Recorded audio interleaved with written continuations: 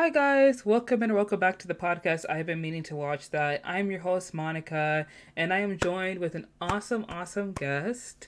Why don't you go ahead and give a short little introduction, introduce yourself to the people, tell them a little bit about yourself. Okay, I am Luscious Garbage on TikTok. Mm-hmm. My actual name is Theresa. I've had the TikTok for, God, I guess maybe a year and a half, maybe Mm-hmm. almost 2 years. And I recommend movies, some that are Yes. lesser known, a lot of cult films, whether they're known or not, some B movies, forgotten movies, just like not all nostalgia, but a lot of nostalgia. Mm-hmm. Yeah, Guys, she very into has 90s. she talks about kind of like she said, older movies, forgotten flicks. She has over 80,000 followers on TikTok, so go ahead and be part of the 80,000. Go follow her. She's Yes, awesome. do please. Yes. Her videos are really great. And, today I wanted to talk about classic old, films with mainly black led and black directors because this podcast is coming out in February during Black History Month. And I love your videos so much. And I was just thinking to myself, like, what is the topic that I want to discuss on the podcast that can, like, Yeah, correlate with what you talk about? That way it can be, like, simpatico. yeah, And so today we're going to talk about older classic films, older classic black films. But before we get into yes. that, we are going to get into the first segment of the podcast, which is basically talking about new releases. We talk about things that are coming out very soon. And there are a lot of new releases in February. One that I see is Your Place or Mine. It's going to be coming out on Netflix February 10th, and it stars Reese Witherspoon and Ashton Kutcher. And it's basically like a romantic comedy kind of deal. And I love Reese Witherspoon. I sincerely love like Sweet Home Alabama, Yeah. This Means War, like whenever she does romance comedies. Oh, so you're a deep cut. Like you are a real fan. You Yes, said this means war. yes. Nobody even knows about that. What do you mean? What do you Nobody mean? even What? hilarious. No. What do you mean? You don't know? This has Chris Pine and Yes. Jason Statham, I think. Yeah. No, no, not Jason Statham. It is Tom Hardy. Tom Hardy's in it. Oh my god, I Yes. love Tom And I Hardy. only know Yes. about that movie because I was trying to watch every single movie Uh that huh. Tom Hardy was in. And that was one of them. That's the only reason I know what that movie is. I'm Wait, not joking. why were you trying to watch all of his movies? Because I was obsessed with Oh my him. god. I was obsessed with him. Did He you? was my favorite actor of all time. Tom Hardy is a great actor. He's in he's one of the best actors in Hollywood. He Man. is one of the tippy top. I mean, if not one, he's number two for sure. Mm-hmm. Tom Hardy is one of those actors where he is so talented, is so amazing, and yet so underrated. Like it doesn't Yes, make sense. it really doesn't. Yeah, I don't really get it. Mm-hmm. Maybe it's because, I think obviously, looks wise, he has mass appeal. Mm-hmm. Um, but he is very English and not English in the way that Americans are immediately welcoming Yeah, towards. You know what I that's mean? true. It's less Um, Harry Styles. It's more like ruggish, exactly. rugged. Yeah. Yeah, yeah. It's more Cockney-ish Mm-hmm. than like upper class.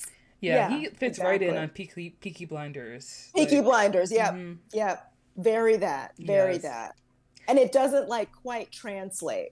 Like that's their version of a bad boy. And over here Yeah. it's kind of like wonky. We don't Uh-huh. really know where to place him. Right. Um, but yeah, definitely overrated. I mean, like I've seen all of his made for TV movies. Like, girl, all of them. Just Yeah. everything. But anyway, go ahead. Have you seen Venom? Yes, I have.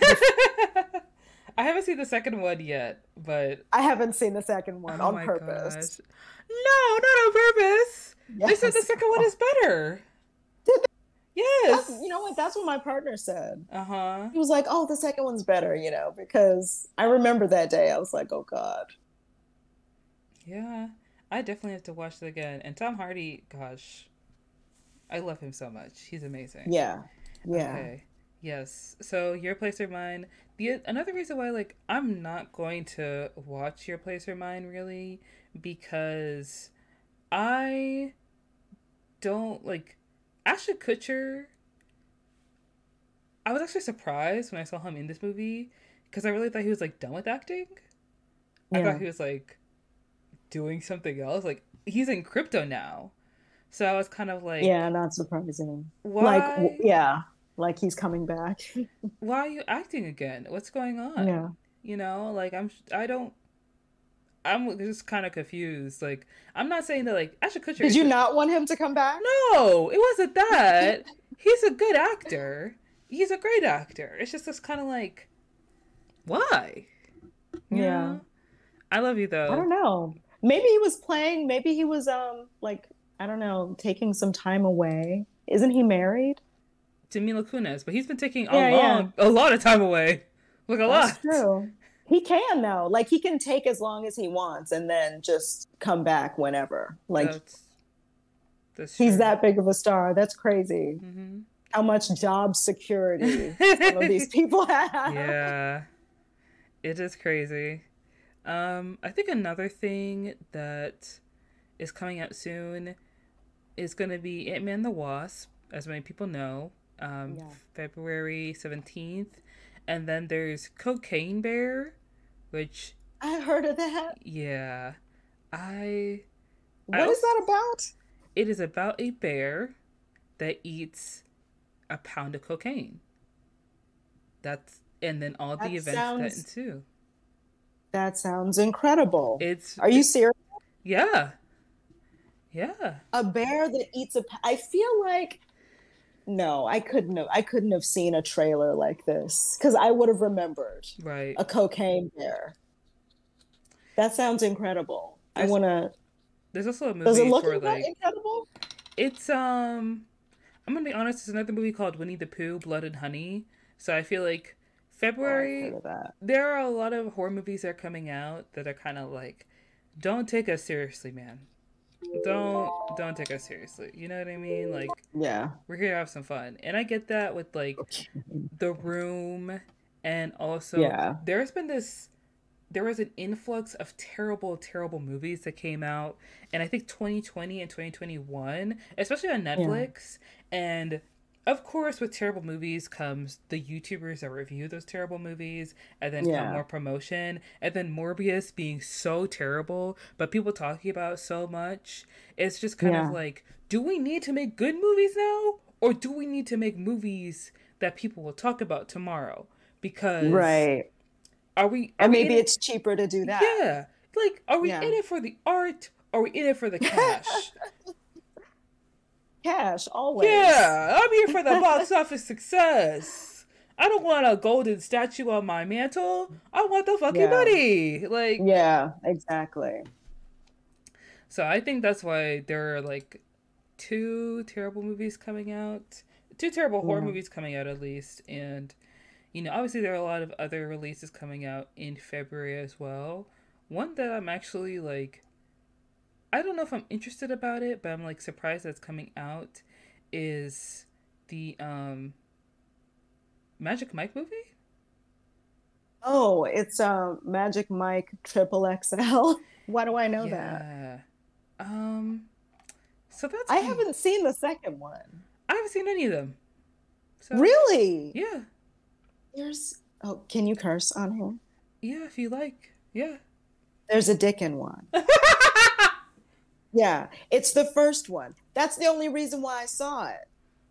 I forgot who I watched it with. I forgot everything. But You there's remember like the little dick? it wasn't little. There Oh, was there was like it was more than a shadow too. It was like a fourth of it, maybe almost a fourth of it. I don't exactly remember the premise either, but there were some Wow. good-looking men in it, and I Wow. I get the appeal, but I'm not gonna pay another how much is going to a movie like $15 Oh to see yeah. another fourth. I'm good. Yeah. Um, movie tickets are very expensive nowadays. Yes, they are. They're And I said crazy. just 15, but I don't actually know. I haven't been to the movies since before the pandemic. I think 15 is a pretty good, you know, guess. Yeah. Yeah. I do know there's another movie coming out called Knock at the Cabin, which I'm interested to see because it's an M Night Shyamalan movie, but at the same time, I'm I'm gonna kind of reserve my thoughts for it Yeah. because M Night Shyamalan has become one of those directors where, because of the success and the critical acclaim he received from his earlier films, every other movie is expected to hold be held in that same regard, and Yeah. he's basically failed to do so. So I'm just gonna kind of wait it out and see what this movie's really giving. Cause I could say the same thing Yeah. for like maybe like Steven Spielberg. Exception is The Fablemans because that's a really great movie, but a lot of Yeah. his earlier movies are very well done, like incredible works of art, going to be regarded forever in the world of cinema. But Yeah. movies after that were kind of like, so we're really Like just riding what? on your name, huh? Like what? Ready Player One, wasn't that one of his movies? Yes. Okay. I didn't see Ready Player One, but I Mm, heard that it was very mediocre. But besides that, you're yeah. hard pressed to find a Steven Spielberg movie that Mm, is not. I mean, he set a very high bar for yeah, himself. he You did. know what I mean? Yeah. Um, and so if he doesn't meet that expectation, people are like, "Oh, it's not very good." When it's like, no, even his bad is pretty okay. Like even his mediocre movies are pretty good. Yeah. You know what I mean? Like, Yeah. can you name more than two movies I think that are like flops? And I can't really think of them. If you um, can. I would also say West Side Story. Oh, I didn't see that either. So look Yeah. at me.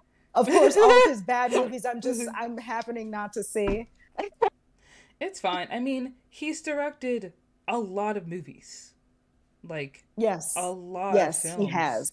So Yeah. it's if he has a few of them that aren't 100% great, it doesn't really matter. Like he's done The Color Purple, Schindler's List, Saving Private Which I Ryan. still resent. I still resent that as much as I love Steven Spielberg.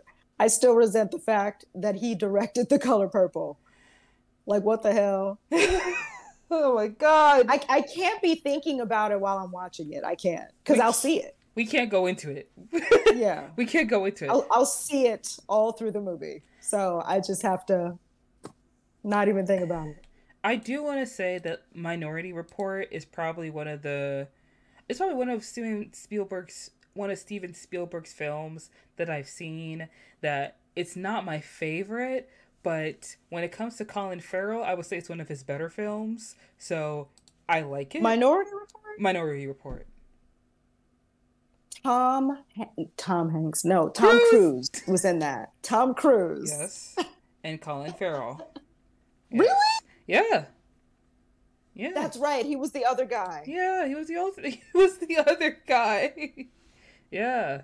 He also won a Golden Globe recently for The Banshees. What's the movie called?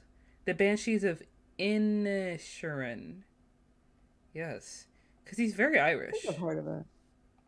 He is very, very How do you Irish. pronounce it? The Banshees of. The Banshees of Inisherin. Okay, is that a place in Ireland? Well, it's a movie. It's just a very Irish movie.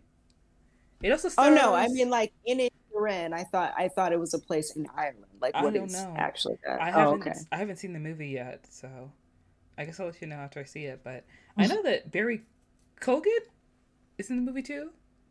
Who? Barry Cogan. Oh, I don't know. You know who Cogan is? No, I'm I wish sure. I had another phone I to look it up. feel like if you saw his face, you would know who he is. Hold on, give me 1 second. Probably. He was in Dunkirk. He was in Mm-mm. The Killing of a Sacred Deer, also with Colin Farrell. He was in The Eternals. You didn't I'm watch not the. getting it. You didn't watch. No. Mm-mm. I don't know what else to When I say. tell you that most of the time I live before 2004 in terms of what I'm watching and Hmm. rewatching. Hold Yeah. on. Let me just show you a picture of him on my phone because I feel like you've seen this guy before. You just don't know Mm-hmm. his name. Like he's low key one of those actors again like Tom Hardy who is like kind of in everything but still like low key underrated. Mm-hmm. So let's see if I can get a picture of him. If you see some messages pop up, just ignore them. Okay, Okay. why are people texting me? All right, this is him, Barry Cogan. Oh, I've seen him before. Yeah, Yes. he's in the movie with Colin Farrell. Okay. Yeah, he looks And familiar. he's very Irish, right? He is very he is Yeah. very Irish. Yes.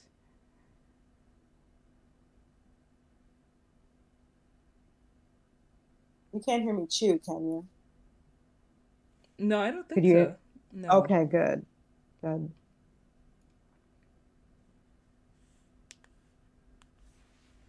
All right. We've touched on the new releases. So let's get into the Yes. meat of the podcast. Guys, Alrighty. today we're talking about old classic movies, namely classic black films. And the reason why we're talking about this is that this very much fits into um, Miss Teresa, aka Luscious Garbage's content and the things that she mainly covers on her TikTok page. And I wanted to get into it as well because a lot of the times when people are talking about classic directors and filmmakers, a lot of times people talk about Steven Spielberg, they talk about Martin Scorsese, and we oftentimes do not take the time to really think about and reflect on directors who are just not white. You know, directors who have made a name for themselves, who've directed amazing films, and even though they haven't directed as many films as other directors that I have named, or the classic directors that people may know that are mainly white men, they are still extremely talented and they have a lot to offer through their filmography. So I want to take some time to talk about a few movies or a director or two who are black, African American, making headways, very talented, and kind of go into their filmographies, go into their film process, and see what we find and see what we can learn from them. And Luscious, you can feel free to go first. Tell us a little bit about a film director that you know and love, or some films you'd like to talk about. Well, I want to talk about Chameleon Street. You said that you have never seen it, I haven't seen right? it. I haven't seen it. Okay. So it's actually for people listening. I did do a video on it a while ago, but a friend recommended it to me, and it's about a guy named Wendell. Hold on one second. No, Let me you look got it. this up. Let me see. Um, okay, his name is William Douglas Street. I get that mixed up with Wendell Harris Mm-hmm. because Wendell Harris is the director. But anyway, this guy is a lazy genius, and he pretty much goes through a chunk of his life pretending to be a doctor, a student, a lawyer. Wow. And actually, this was based off of a true story that the director saw in a newspaper. A Mm-hmm. black man who had conned all of these white people, pretty much. Mm-hmm. These people who, would never have let him into their space, pretty much without a con, right? And Right. so it's a really interesting movie because you can tell that that raw feeling that you get with indie movies, Mm-hmm. movies where the director is able to just put themselves in the film. Yep.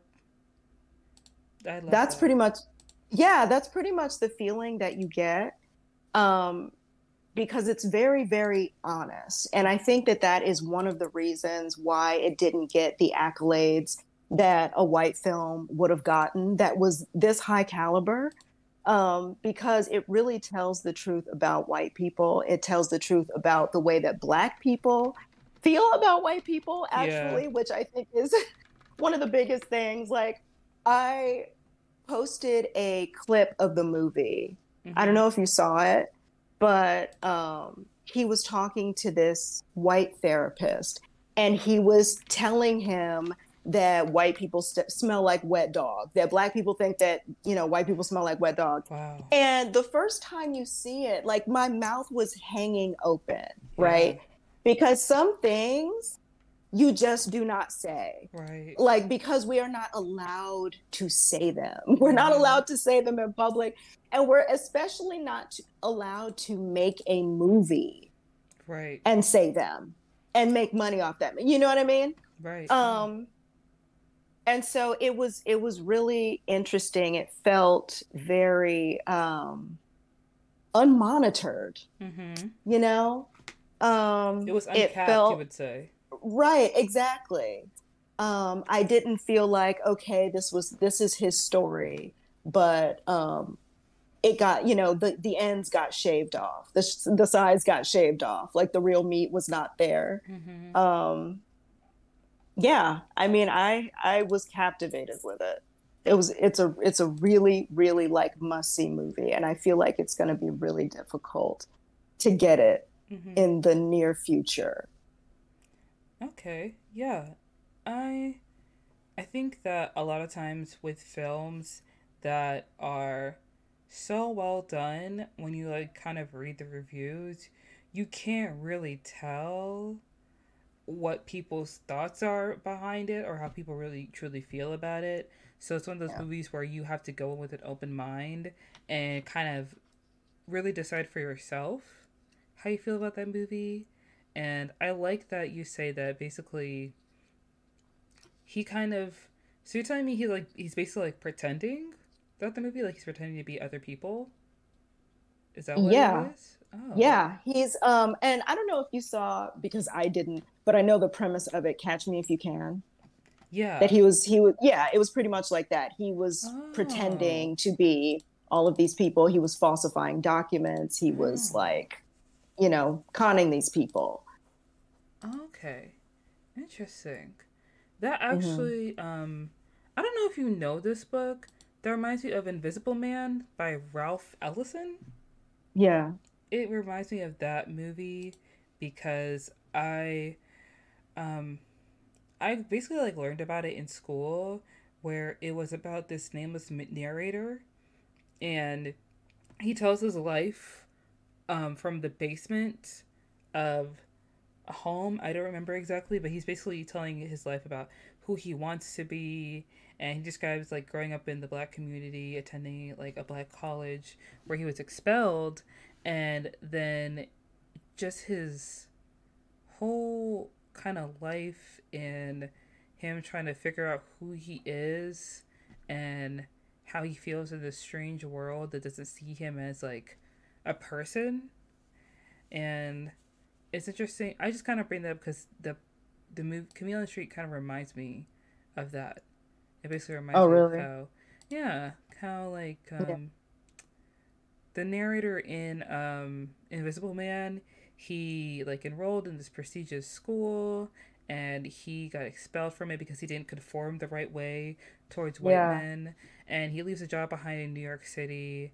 And there is so much to the book, but the major theme of the book is that like expectation impedes your own identity as a person, where people Really need to expect, read that book. yeah, it's a good book. It's kind of like one of those Yeah. classics. Like, Yeah, it's a classic. yeah, kind of like their eyes were watching God, or it's like Beloved by Yeah. Toni Morrison, I believe, and then Bell Hooks' book Love. I've seen a lot of people on TikTok talk Yeah. about that book, but It's one of those novels that you read, and it talks about how like um, he is a person. Like in the Book of Invisible Man, he is his own person, but he's trying to find Yeah. his own identity, and yet he feels controlled by society, and how Yeah. like he doesn't really feel like he has his own individual choice, and he doesn't know how to really be himself without society's influence. In comparison to like Oh, your that's interesting. yeah, in comparison to Chameleon Street, where he is, this black man who is falsifying these documents and pretending to be other people. For And, his own, I mean, I guess it's always for your own gain, but I mm-hmm. think that he is more of a callous narcissist. Oh, Um, which I've never read Invisible Man, mm-hmm. but from what you're saying, like he is not like that at all. Like Yeah, he wants a personal fulfillment. And I think that the character in Chameleon Street is just a narcissist, honestly, mm-hmm. which is also refreshing. It's also refreshing. It is. It's refreshing to get a black character that is not sentimental, Mm-hmm. you know? Um, yeah, it's I kind of liked the fact that, you know, they didn't show anything deeper in him. He was just a narcissist. And the movie it's, a dark comedy, but also, I mean, it's kind of a character study on him. Yeah, And I watch a lot of black movies that have some sort of message that makes us that showcases our sadness. I will say yeah, that. yeah, Like our deep depression and sadness in this anti-black world, which is fine, but it's like sometimes what seeing me what seeing black people portrayed as three-dimensional people looks like is portraying them as assholes mm-hmm. sometimes. And so it was really refreshing in that way. It was just funny. Yeah. I definitely agree with you. A lot of black films are they rely a lot in like trauma, and Yes.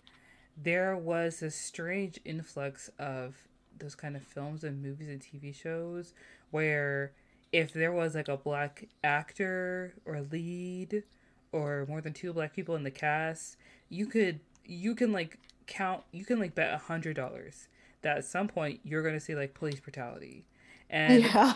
it was it was kind of like why like Why? we know, but like we don't have to see this in everything, you I know. know.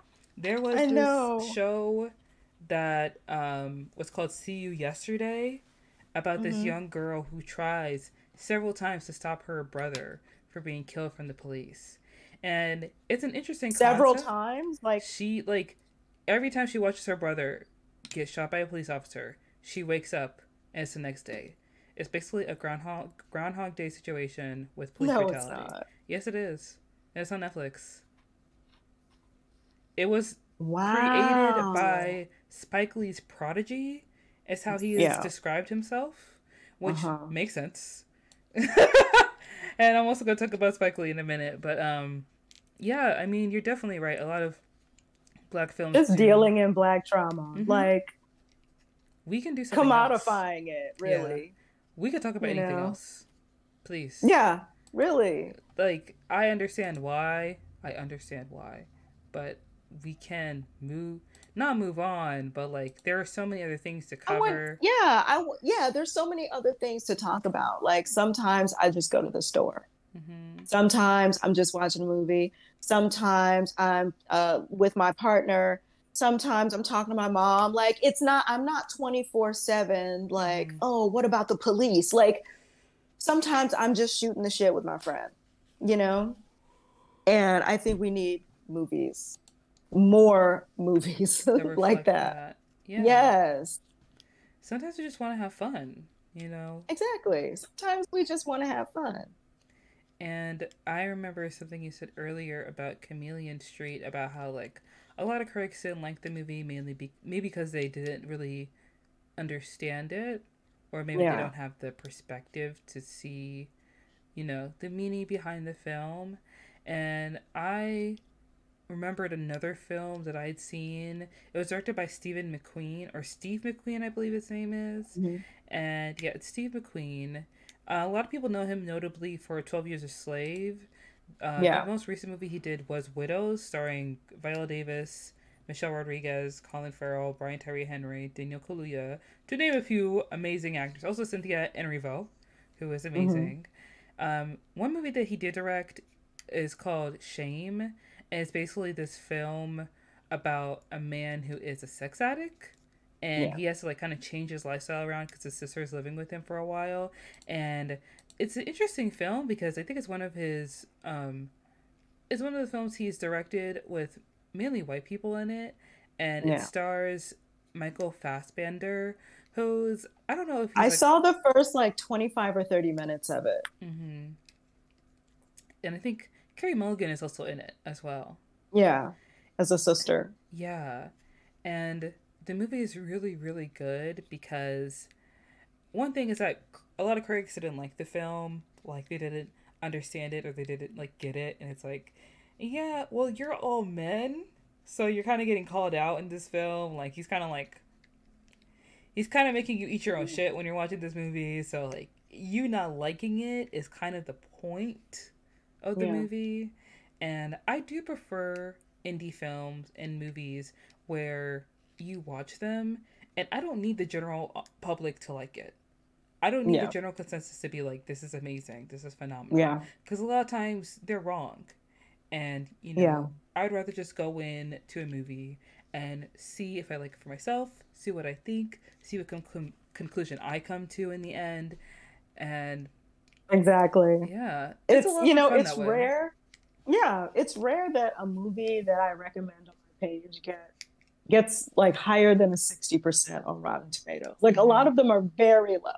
Like some of them Yeah. are surprisingly low. Uh-huh. And like that's kind of, I'm torn Mm-hmm. because yes, on one hand, that is sort of ruining the movie going experience, right? Because we don't give movies a chance anymore. Like once it Mm-hmm. comes out and it has a low Rotten Tomatoes score, it's like, well, why would I take a chance, going to see this movie when I can go for a sure thing, Yeah. something that has like a 90% or whatever. But at the same time, Rotten Tomatoes, I think, has had a hand in possibly forcing studios to put more effort into their movies because they know that aggregate systems like that are very popular nowadays. Mm-hmm. And sometimes they won't even, um, I don't know, I forgot what they do to like hide their premieres from critics or something like that. But a few movies have done that so that they don't get a Rotten Tomatoes score before a bunch of people go see it. So I don't know. I don't know if it's a good thing or a bad thing, but yeah, I don't go by the score. Yeah. I think for Rotten Tomatoes, my general opinion is that I don't look at the Rotten Tomatoes score because I know Yeah. plenty of movies that I love dearly that are reviewed badly at Rotten Tomatoes. And Yeah. I really don't care for the most part because most of the people who review movies on Rotten Tomatoes are white men. And one thing about Rotten That's very Tomatoes is true. that you gave the movie Green Book a 95%. I know, I That know. movie is awful. First of all, it doesn't even cover what the frick that movie is supposed to be about. Green Book is supposed to be at the book that black people, or at least freed slaves, look to find hotels that they could stay at Right. So they during. didn't mention it in the movie? They didn't mention it at all. It's Driving Miss Oh, Daisy. That's it. That's all it is. wow. Mahershala Ali is a black man who supposedly has never eaten fried chicken before, which I refuse to believe because it was a staple in black people's diet during that time. So you're lying to me Yeah. twice. And then the white man introduces Mahershala to fried chicken. They become friends. blah blah blah whatever. Like this is a poor Italian white man and this rich black piano player who's talented and has so much going for his life, and how they drive down the road and I like feel like that's the last of that type of movie that can be made for the next few years. I feel like it's a joke now, mm, and I don't think they're going to try that for a little while because it was like the very last one. I can't think of another movie that has been so I don't know, tone deaf hmm. I truly have to in that way. yeah. A lot of the movies that come out that are like, here are two people who are so different, and yet they just somehow become, they just make it like it's the both sides trying to come together in the middle to be like, we may have different opinions but we're friends, like Yeah. RBG and like Scalia had, they were friends for a long time. And there was one other movie that came out after um Green Book. It was called The Best of Enemies, and it was based off Mm-hmm. of an actual like novel by a real person, so it's based in reality. But it's the unlikely story about how Anne Atwater, who was an outspoken civil rights activist, and C.P. Ellis, who was a local KKK leader, became friends and came together over segregation. And even though that's something that's real and did happen, Yeah. why? Why? Tell me why. Why are you showcasing that story? Tell me why we're watching this movie. Yeah. Hello? Like, Hmm.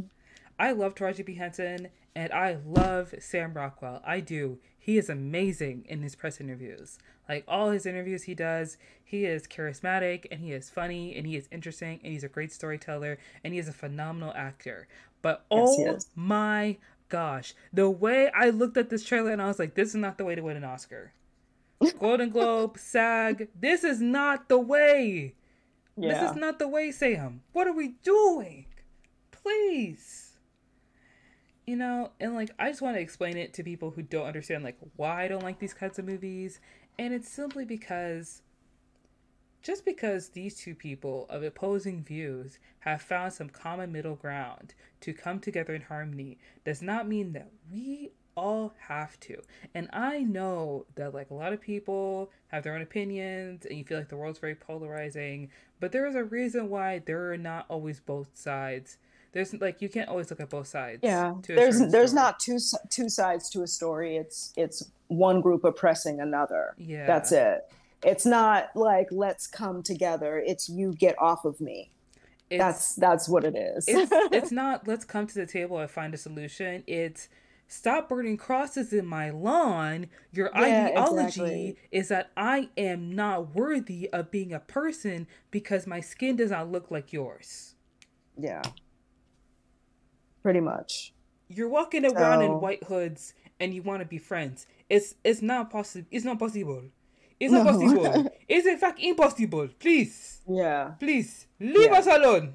Hey, you know, And that's like a huge fallacy. That's what a lot of white people say, or that's what a lot of white people believe. Like, if we want to get rid of racism, all we have to do is get to know each other.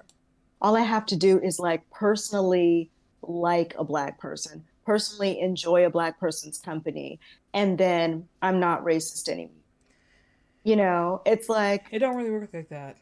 no, it really It doesn't. doesn't. No one is that It's removed from another race. It's America. it's I guess I'm trying to understand. You really have to be so far gone that you believe that an entire oppressed group would simply benefit just from you being friends with them. And that will end racism itself. No, no. Evil Sorry. are you if before you wanted to kill black people, but then you met a black person you liked and you were like, oh, never mind.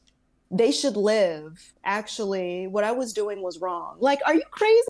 I Like, feel like how crazy? Like, people did not understand that like Ruby Bridges is a woman who lives in Brooklyn and is a reasonable age, I think like 60, maybe around that age. And if you don't know who Ruby Bridges is, I want you to imagine in your mind a whole group of angry white people yelling at one little black girl with pigtails and yeah, a beautiful white dress. That is Ruby Bridges.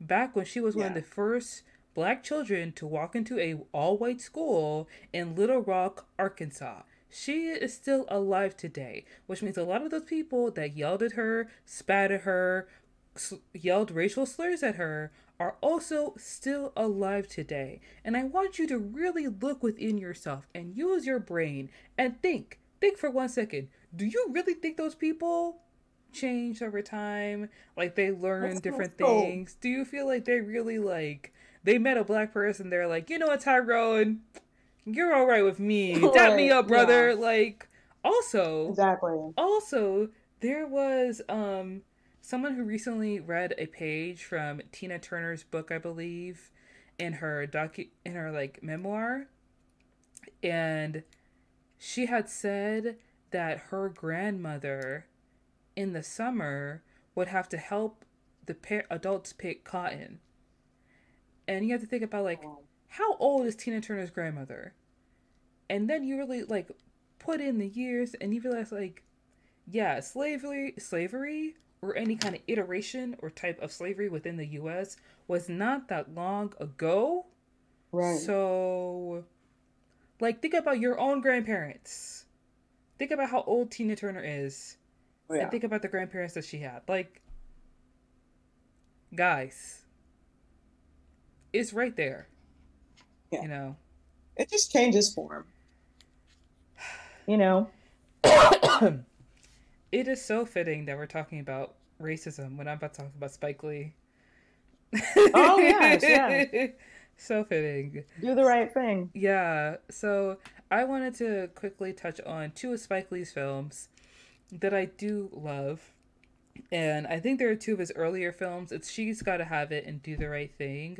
I know that School Days was the film that he made after She's Gotta Have It. Gonna be honest, I haven't watched School Days. It's been on my It's first. rough. Okay. It's rough, you Not, know. maybe not more It's rough than Do the it's Right Thing. interesting, but it's rough. Okay.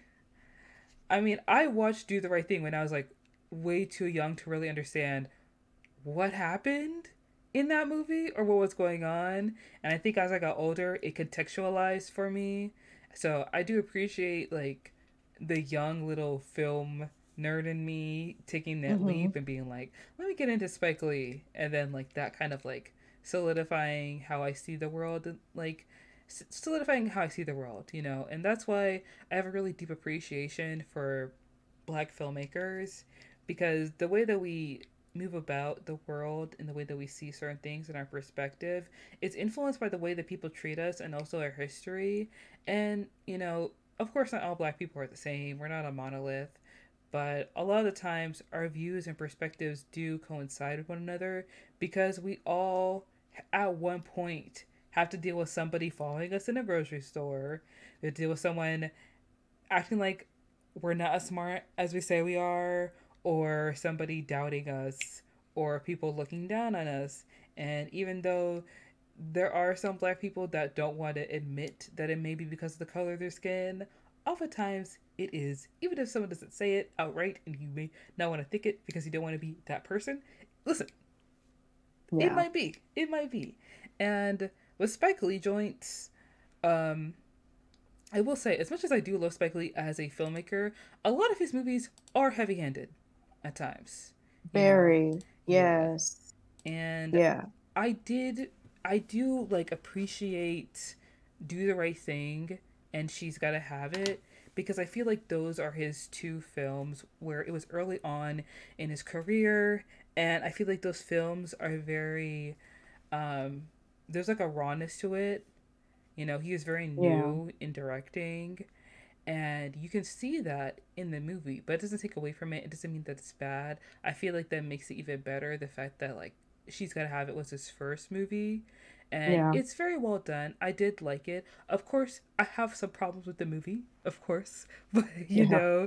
it was great. And Do the Right Thing is highly regarded as one of the like best films ever made, and it should Hmm. be because of the cinematography of the film, with the story of the movie, with how the tension in the film builds up over time, and you can see it slowly coming and rising, and how Do the Right Thing is honestly one of my favorite movies, mainly because a lot of films that come out that are directed by um, black people and that have a mainly black cast, I find them to be very polished Yeah. and kind of like fake. Yeah. Like, I watch them and I'm like, okay, I feel like you just graduated with a sociology degree and the script is telling me this as well. This doesn't feel like I'm watching other people interact in their lives or I'm stepping into like someone else's Yeah. It feels world. like it feels like a sermon or something. Like It, someone is trying to teach you something. yeah. And, Yeah. you know, there are some Spike Lee films that do feel like that. Like there's some kind of sermon or some kind of lesson or moral at the A end of lot the of them. story. Yeah. And I'm very glad that Do the Right Thing is a movie I watched when I was really young because it did give me high expectations for films moving forward, but I feel like that's a good thing to Yeah. have when you see movies. And when I talk about when I talk about films or TV shows that are directed by black people and written by black people that kind of feel a little polished and a little fake, I am talking about Dear White People because Yeah. That movie was absolutely horrible. It was I awful. like when I watched Dear White People, I was very young, so it was my first introduction to like conscious movies Yeah. and like woke films, I guess. Like me watching Dear White People and then me becoming a J. Cole fan really does like give you some perspective. So, and then watching the show, I was kind of like, this Oh my isn't the God. movie. It was so bad. Yeah. Yeah. And it's also one of those things where I saw Rotten Tomatoes give it like a 95%, and I was like, Yeah. okay. I'm like, okay, because that's when Black Lives Matter was like really taking off, it was kind of at its height, and white people were scrambling. They Mm-hmm. were scrambling Mm-hmm. to like roll out the red carpet for whatever black person, whatever black concept. They were like, yes, I agree. This movie is Greenlighting amazing. everything. Like, Your poetry is incredible. This and that. mm-hmm. Like it was a lot. Like I really had white people just smile at me on the street. Mm-hmm. Like it was a lot. And so you really could not trust Mm-hmm. their assessment of like any black media because all of them were just getting 90s and 90s. And I do want to say, like, all the actors in Dear White People are incredibly talented, but the show just didn't feel it. Like, it's very well written, of course, but it didn't feel like it served the audience that it was meant to serve, you know? And I felt the Yeah. same way with the show Woke on Hulu, which Oh, what stars. time is it? Oh, he just texted me done. Oh no. Oh God, I'm sorry. I'm so sorry. We have to pick up my son. Uh So huh. I'm very on it. He just texted me, but we still have time. Go ahead. Okay. All right. And yeah, Woke on Hulu. That was a show starring Lamorne Morris. And I really Hmm. was trying to give that show a chance, but it was a lot like Dear White People. And the thing is, that show also came out in 2020, so it's like, you missed the trend. Like, Yeah. you hopped the train a little late. Like, ugh, I don't know about this. But, yeah, with Spike Lee, Do the Right Thing is a phenomenal film, mainly because it takes place on the hottest day in Brooklyn. And I Yeah. like the movie because it's very genuine. It shows the intergenerational, multicultural community in Brooklyn. And I like that Spike Lee, um, a lot of his films take place in Brooklyn. You know, he's paying homage to his borough, which is wonderful. And it's a great movie. It shows, you know, the different characters that are there. Um, the climax of the film with what happens to Raheem, I think that's his name. I didn't break down the name, which was bad. But basically, in the climax of the film, when he loses his best friend, it's based off of a real story from 1986 of Michael Griffith. So he's really trying to convey every single part of the borough that he's from in an authentic way. And I appreciate that Yeah. about Spike Lee. There are so many great things about Do the Right Thing because the cinematography is great. They put heat lamps over the cameras to really emphasize how hot it is. Everyone's Yeah. sweating, their clothes are sticking to their bodies. This all warm colors within the community. And you watch the film and you see how the tension and how hot it is that day just shows that tempers are on a hair trigger, and how you really don't know which interaction someone is having is going to lead to, you know, a fight or lead to something worse. And I don't know how I feel about Rosie Perez dancing for like 5 minutes at the beginning of the movie, because I remember watching She that. was very taken advantage of in that movie. Rosie Very much Perez. so. Mhm. Yeah, she's talked about it, like feeling violated by that Oh. movie. And I didn't know, of course, at the time when I saw it, because I saw it like 10 years ago when I was in grad school. Mm-hmm. But the opening scene with him, what is Spike Lee's character's name in Ozzy, this movie I again? think. I don't even remember. But he's putting Oh, ice on it's her nipples, and Mookie. there's like a right, Mookie.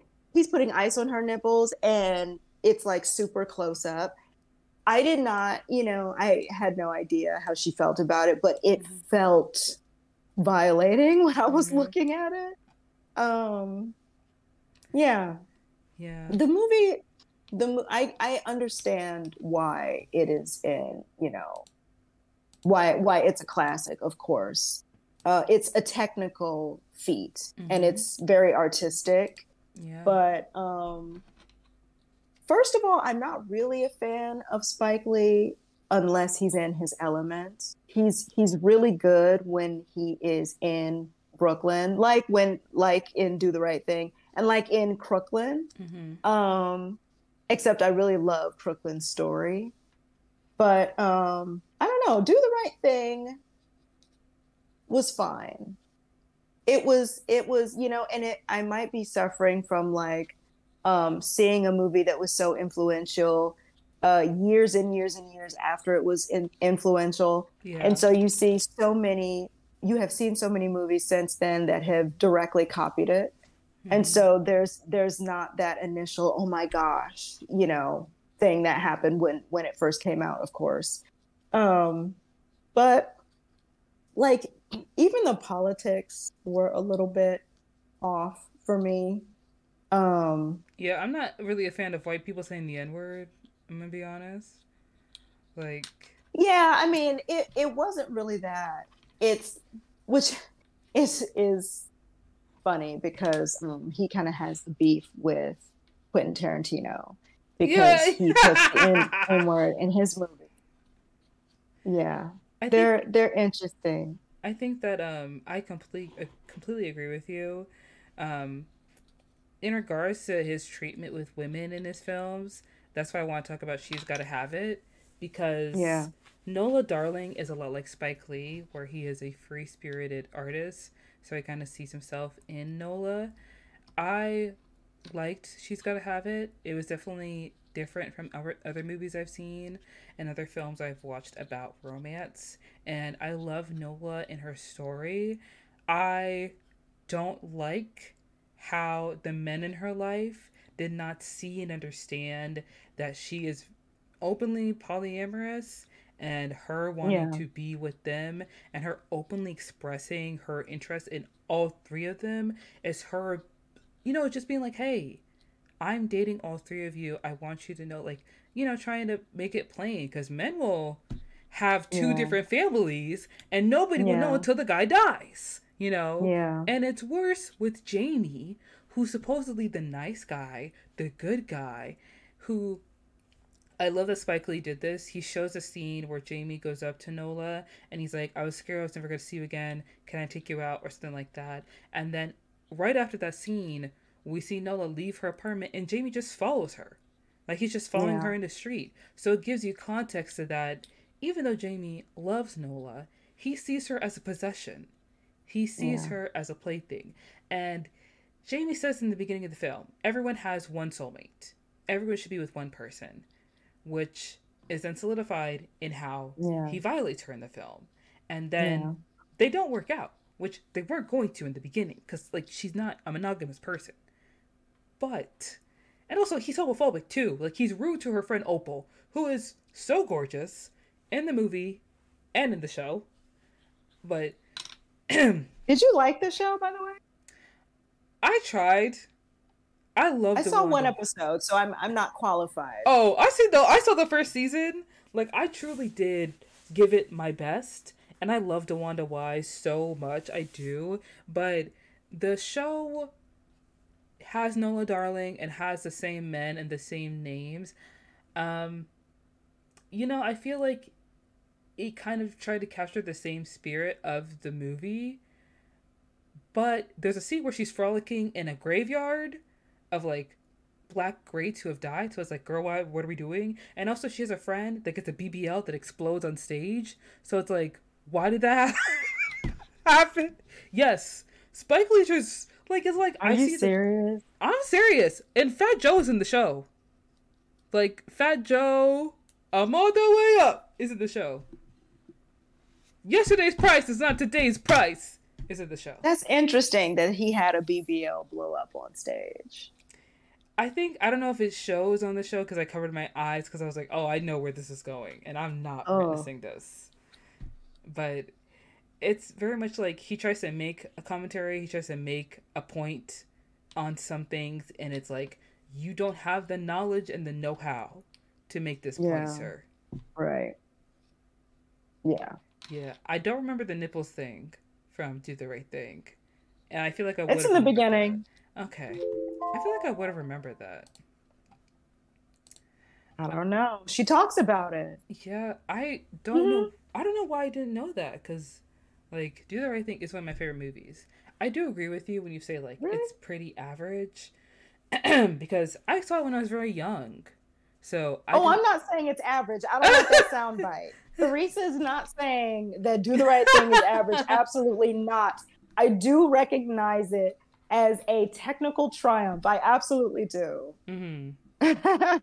It just, by the time I saw it, it was kind of like, it's like introducing the Matrix to a Gen Zer right now. Yeah. Are you a Gen Zer? Yes. Have you seen the first Matrix? I have. Yeah, I feel like, if you were to see it today, it would be like, oh, okay, this is cool. But everyone has copied it. Everyone has copied the Matrix. It's just like it's cliche at this point for someone with special powers to evade a bullet in slow motion. You know what I mean? Yeah. But when we saw it, it was like, wow, this is the Yeah. greatest thing of all time. So, It's like Star Wars. yeah, Like, exactly. Yeah. I can't. So, it suffers from whatever that phenomenon is for me. Yeah. And the fact that Spike Lee is, oh God, I have trouble with him. I do love Spike Lee as a director, but it's very clear where he rises and where he falls. Like Black Klansman was a really good film that he directed recently that I did enjoy. Um, you know, we can all have our criticisms about the film Black Klansman, and like I can't think of mine right now, but I feel like that's one of the films where like it's something different, but it's still in its element and it still kind of works, like it fits. You know what I mean? I hated that movie. Oh, I you really hated did. it? I hated it. I saw it with my mom. What time is it? Jesus. Okay. Well, I have to say this. I saw it with my mom, Uh-huh. and we were just like, and we would just turn to look at each other like every 10 minutes.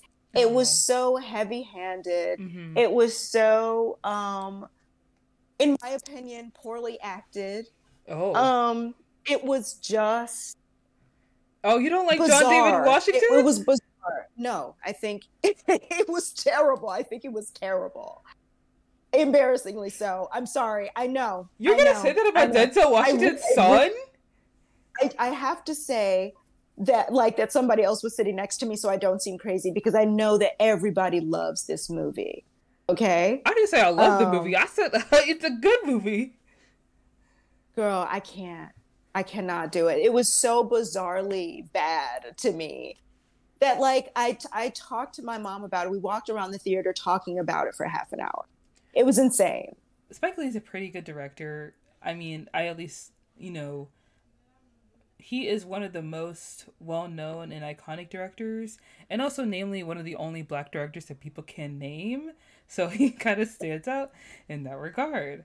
But Mhm. one thing about Spike Lee's films is that they do have something to say, and he is genuinely, wholeheartedly invested in what his films have to say. And as much as I love Spike Lee, there are some things that I don't like about his films. Maybe like the treatment of women in his films, or how they are Yeah. structured, how sometimes they're written, how sometimes the message is a little heavy-handed, like other people have said.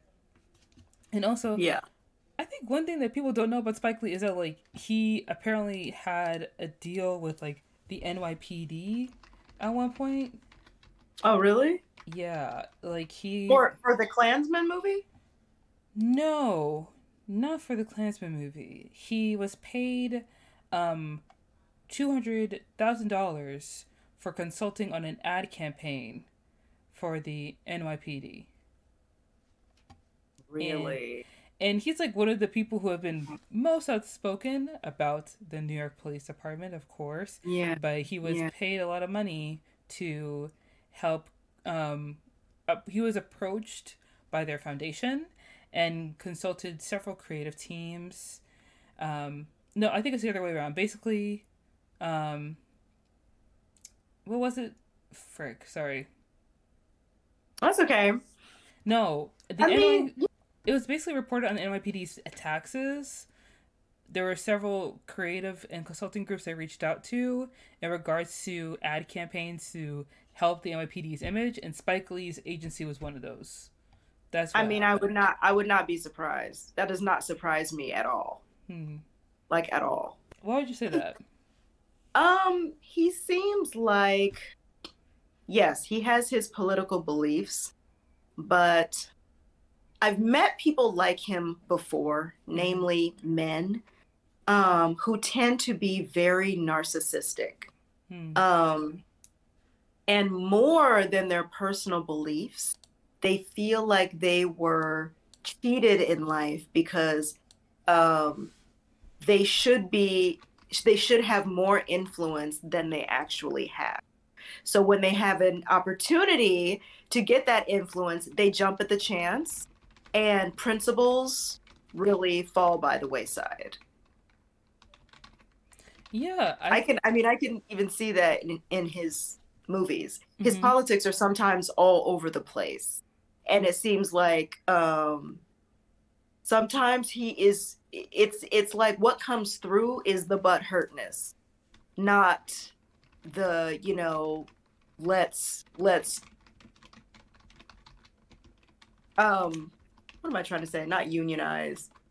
Let's what I had a brain fart. Let's gather together. You know what I mean? Mm-hmm. Like it's less um, you know, everybody should be on the same page so that we can get to the revolution and more like I'm upset about something in particular. Mm-hmm. Um, so I don't know. I'm just not surprised.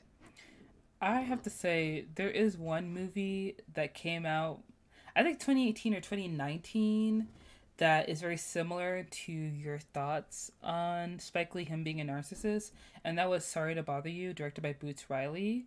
And Hmm. I remember watching that movie, and I really did like that movie. I found out like a few years later that a lot of people thought the movie was terrible, and I did not know that. What I did know is that I didn't like Tessa Thompson's. I like Tessa Thompson's character. I just didn't like how they did her character in the film because Yeah. she's very much this outspoken, um, very pro-black activist, and she kind of jumps around from job to job in the same way that Cassius Green does as well. And at one point, she breaks up with Cassius because she feels like he has become too politically aligned with the people that she is against. So she starts dating Steve Yeun, who is so gorgeous. And, good for you, girl. You should be with Steve Yeun. But by the end of the movie, they get back together, which I don't understand why.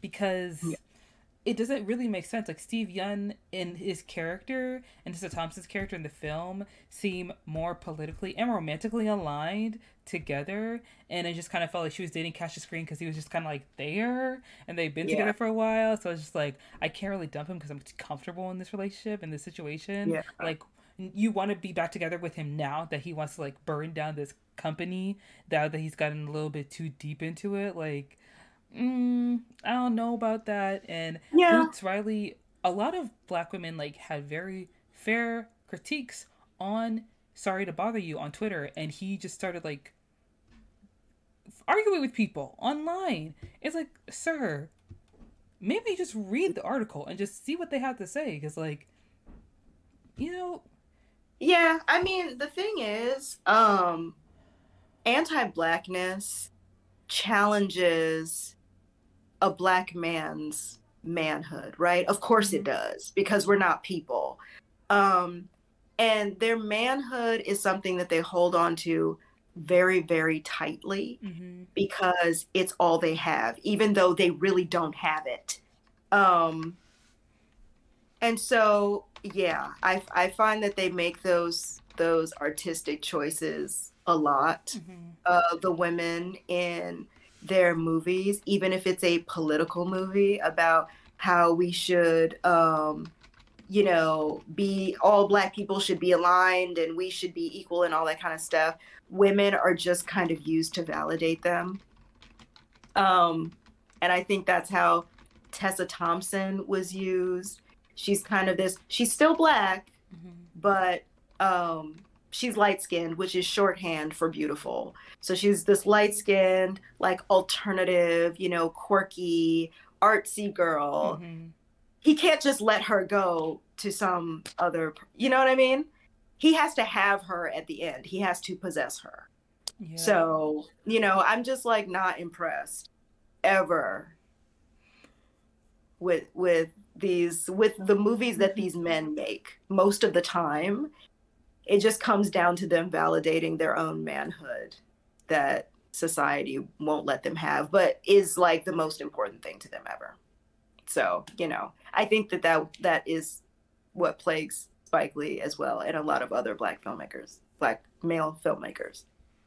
You are right, and this just reminds me of She's Gotta Have It, and how I really did like that movie, and I loved the way that he shot the film. Obviously, the influences from the New French Wave, and how She's Gotta Have It being his first film that he made out of film school. It was like 4 years after he left film school. He made She's Gotta Have It.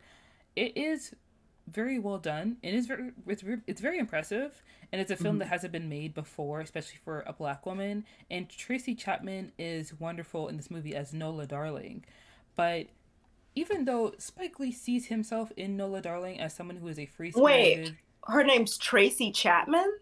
yeah, that's the actress's name. I'm pretty sure the actress's name is Tracy Tracy Chapman is a singer. Hold, wait. Hold on, because I'm Oh my gosh. 35 and I know I remember this, or I'm crazy. Oh, it's Tracy Jones, not Tracy There we go. I Chapman. was like, wait, Tracy because I know my Jones. Tracy Chapman. Oh my Okay, Tracy gosh. Jones. Wow. How did I not? I messed that up. My bad. But Girl, it's fine. The only reason I know is because I'm a millennial and I remember Tracy Chapman, or else right, I would have no idea. right. I'm glad that you caught that though, because I would have kept calling her Tracy Chapman. But Tracy Jones, she plays Nola Darling so well, and it's very clear that even though Spike Lee sees himself in Nola, he still sees something wrong with the way she lives her life. Because if he didn't see anything wrong with it, then she wouldn't have been violated in the movie. That wouldn't have happened. That wouldn't have need to happen. Because What honestly, happened to her? I saw like maybe 30 minutes of it years ago. so Nola has these three suitors, or these three men that she's dating: Mars Hmm. Blackman, Jamie, and then there's Greer. And Jamie is this guy. He's the supposedly nice guy who I told you about earlier, who like talked to her and was like, "I had to see you again." But then the next scene, we see that he was basically waiting outside of her apartment and stalked her, and then asked her Hmm. out. Mars Blackman is played by Spike Lee, younger Spike Lee, who is goofy. He's kind of a little bit immature, but he's fun, Yeah, and I she likes to remember hang that out with character. him. And then Greer is very self obsessed and self absorbed, Mhm. but he does like very sweet things and very thoughtful gestures for her. Like there's one scene in Color where he has two dancers do a performance for her birthday as like this very extravagant birthday gift. So she has these three men that she's dating, and they all know about each other. And Greer and Mars at one point um, talk about the parts of Nola that they like and don't like at the film. And essentially, the movie is like the TV show where Nola's an artist, she's a free spirit, she's dating these guys, they know about her, but at the same time, they want Nola for themselves. And Jamie meets Nola's friend Opal at one point, and Opal is obviously like the lesbian in the show, in the movie, in the show, and it's clear that he doesn't like Opal. So Yeah. at one point in the movie, Jamie basically just like has her way with her unconsensually, Has non-consensually. has his way with Opal? Nola, not Opal. Nola. In what way? It's non-consensual. Oh, he like straight up R words her. Yeah, yeah. It's And like like she's saying no and stuff. Like is that sort of R word or is it like a it's. date R word thing I'm or gonna is it like I'm gonna be honest. When I first watched the movie, I skipped over that scene because I knew what was happening. I was just like, I'm over it. I'm leaving. And I wonder why that has to happen. That's interesting. the thing is Because that like after that scene, she kind of commits to Jamie, and they start dating, and then they break up because she was cheating on him in the relationship. So it was kind of like, hmm, that is messy, and okay, so he why? wanted to punish her for being a free spirit, basically. And that happened in And Tyler that's Perry's what Temptation too. You probably it never seen happened that with. movie. Tyler Perry's Temptation. Oh, did yeah, I don't even, girl. I think I saw like two Tyler Perry movies, and that was with my family. Mm-hmm. But like, Yeah, I know that it happens in Girl Six, which is another Spike Lee movie. Have you seen it? I haven't seen Girl Six. Girl, I love that movie, but he punishes her for being a sex worker because Oh, it's about this woman who does phone sex in the okay. 90s, right? So phone sex in the 90s was like really actually it looked kind of fun because you have an actual office building to go to Mm-hmm. and like you're in your little booth and you do it. But yeah, she's like making money, but she gets like deeper and deeper into it and then she gets a stalker, right? Mm-hmm. This white man who starts stalking her, calling her phone, saying violent things to her. He's going to kill her, blah, blah, blah.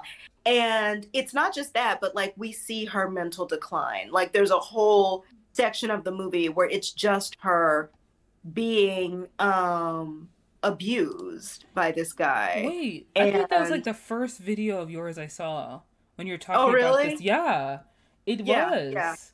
So even though he has like a fondness for these women, I guess, he also wants to punish them Mm-hmm. for not being able to be possessed by one man. Mm-hmm. And her like I don't know if I want to say like this is her best friend, but her little confidant in the movie is Spike Lee, is played by Spike Lee. So, I don't know what kind of issue he has. Probably an issue of rejection by a woman who didn't want to be tied down. It's. I don't know why. It seems like that's a recurring theme in his films. Like the women that he puts in his films are like strong, independent, have their own sound mind, and are individual people, and yet they are punished for being that way. Because he wants to have them. That's why. Like, you can be free spirited, you can be sexual, you can be intelligent and artistic and all of that. But I want you. You're not just allowed to be dating whoever you want or giving it to whoever, right? Like, Hmm. I have to be able to nail you down, Yeah. or Yeah. yeah, you're going to get punished. I think Spike Lee is a big baby, to be honest. Hmm. And it's so like and it's not that I don't see the artistic merit in his movies. I absolutely Right. do. I think that his two best movies were probably Crooklyn and Malcolm X. I enjoy those very, very much. Hmm. Um, yeah, I mean, Malcolm X, both of the movies deserve more accolades than they actually got, even though Malcolm X is definitely recognized by critics as like a feat of artistry. I think it needs more awards than it actually got. Um, but I do. I think that I don't think that he has evolved much since the 80s. I just don't. I don't think that he has really evolved past his needing to possess women. I don't think that he has evolved past um, him needing to react to every slight, and you can even see it in movies. Hmm. Um, yeah, he's not my favorite. He's not. He has a couple in there that are like gems for real, Hmm. but it's really not that consistent. And the ones that are bad are like unwatchable in my opinion. Yeah. I do agree with you in terms of artistic merit because because Spike Lee is one of the only well regarded black directors, one of the only black directors that people can really name, I do find myself being a bit more, I don't know if it's like possessive or guarded, but whenever I hear someone who is not black criticize Spike Lee's films, I'm like, what do you mean by that? What do you mean by Right. Oh, that? no, no, no. I don't Yeah. participate in those discussions. Yeah. I don't participate in those. No, I'm talking to Yeah. you right now. Like, yeah, no, I don't participate in those discussions at all. I don't, Yeah. I don't even like talking about, like, discussing black films with white people, to be Hmm. honest. Unless they're just praising it. Yeah. Like, We got to keep it short um, and sweet, you know. yeah, let's keep it short and sweet. Let's keep it Hmm. cute. Um, I yeah, no, I definitely get that. There's protectiveness over any black hmm. artist. Right. Yeah. And I do see that I see that a lot of times with other filmmakers when they get comfortable making a certain kind of film and reoccurring themes are in those same films, they don't really devoid or any really stray from what they're used to. And it happens more namely with studios because studios are known to stifle creativity within filmmakers and within artists. But a lot of times, people get into like a certain kind of rhythm or they follow a certain pattern in their movies and they just stick to it. Like with Tyler Perry, he writes everything, he produces and directs everything he has. And even though he's a billionaire, that's mainly because he keeps all his resources to himself. And just because he Very writes true. and directs everything doesn't mean everything is he makes is good. And it's very hard to find something that he makes that is actually good. It's something that Quality. people can enjoy. And that's why I brought up Yeah. the Tyler Perry film Temptation, because that movie was about a woman who was married to a man who is like a good man, you could say, but he was really just boring. Like he was a pharmacist and he didn't like romance her or woo her. I think in the movie he forgot her birthday or something like that. I'm gonna be honest and say like I haven't actually watched the movie. I only have had friends that have watched the movie and told me about it, so I only know it through their eyes. But essentially what happens was that she has this boss, he's rich, they start kicking it. She leaves her husband. She starts being wild and crazy with the boss. And then she gets AIDS. And then the husband, And get what? AIDS. She gets, X? no, she gets HIV. Yes, Oh, yes, and then damn. yes, and then her husband. Another one, another punishment, right? Yes, and then her husband goes off and gets married and has a baby, and she's stuck with this incurable disease as some kind of like punishment for her not sticking with her boring husband who was a good man, even though she just Yeah, wants some excitement in her life. And it sucks because like I please. don't want to compare Spike Lee and Tyler Perry to one another, but it's so similar because they are Yeah. both one of the only black directors, filmmakers that are making headway in Hollywood, and they do deserve their flowers because they both, with Tyler Perry employing mainly black people and having black actors in his films when diversity wasn't very popular or well regarded in Yeah. Hollywood, and Spike Lee showing love to his borough, Brooklyn, and making these films talking about touchy subjects that other filmmakers and other people did not want to touch, did not want to talk about in Hollywood, and it was Yeah. not embraced. And him making these moves and making these films to make a clear statement is Hmm. how they made such great headway, and how they have opened the doors for many other filmmakers so that they can have their chance in Hollywood to create a name for themselves. And that way, that opens more doors for other, even like film studios. Like seeing actor after actor create their own production company is something that I love to see. I love that Michael B. Jordan has his own production company. I love that Marze Martin has her own production company. I love that. I think that's amazing. And it's because the people that came before us. And we can recognize the hard work that they put in and the artistic merit behind their work, and also critique their films because some of the things you've made 100%. are very, very bad. I don't understand why. And she's got to have it the TV show. You had a woman who got a BBL and her ass exploded. What was the point? Another Why was that punishment. there? Yeah. Having It's just, it's like all about keeping women in their place for real. Oh my Like for real, for gosh. real. I'm You know, glad they that in really the don't want a revolution. I mean, Tyler Perry didn't say that he wanted a revolution, he so never hats off to said him. that. Yeah. You know what I mean? Like he's very much in the Christian, like the middle-aged Christian market. Mm-hmm. So he's like, what you heard. Like I'm not doing nothing like Tyler Perry. Yes, I punished her because yes, she's going to hell. You know what I'm saying? So it's like, okay, you're honest about your stuff. But Spike Lee don't want revolution. He don't want revolution. What he wants is to be recognized. That's what he wants. It, Oh, and the thing is that like I would love for him to get his recognition because it is kind of upsetting to have seen him get the honorary Oscar at mhm. that one Oscars when only white people were nominated, and then Chris Rock hosted the show and made that slide about Jada Pinkett Smith. It was an Like honorary Oscar for what movie, or was it just for like, it was just you an know, honorary Oscar. They just gave it to him. just an honorary Just Oscar? yeah. And Because he then didn't like have a movie out, so they're just like, oh, we'll give you an honorary Oscar. Like, and who wants then that? 2 Nobody. years later, he gets an Oscar for Black Klansman. Because they were like, oh, shit, we really gotta Seething. fix this. Yeah. I didn't know that he got an Oscar for Black Klansman. It was, I'm not sure if it I was for just feel, direction. I have to look that up. that's just so. I'm gonna say this, Who's and voting? many Like, people who are these have like said old white this. people voting? I don't Go know. ahead.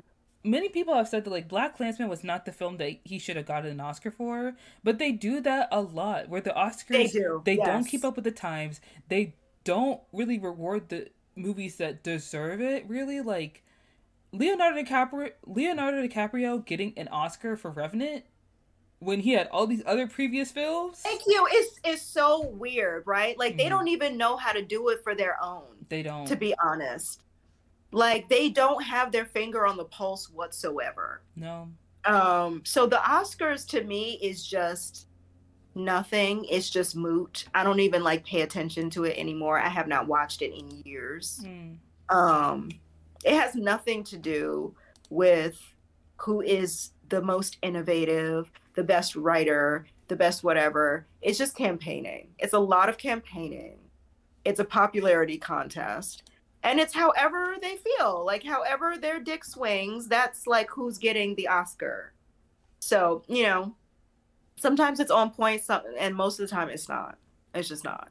Because like Spike Lee getting an Oscar for Black Klansman is hilarious. Like that's the funniest thing I've heard. Yes, and also he got the nomination for Best Director, which was his first directing nomination. Even nomination, that's interesting. Yeah. He had never even been nominated before. And then he That's won for funny. Best Adapted Screenplay. For BlacKkKlansman? Mm-hmm. That's Yeah. interesting.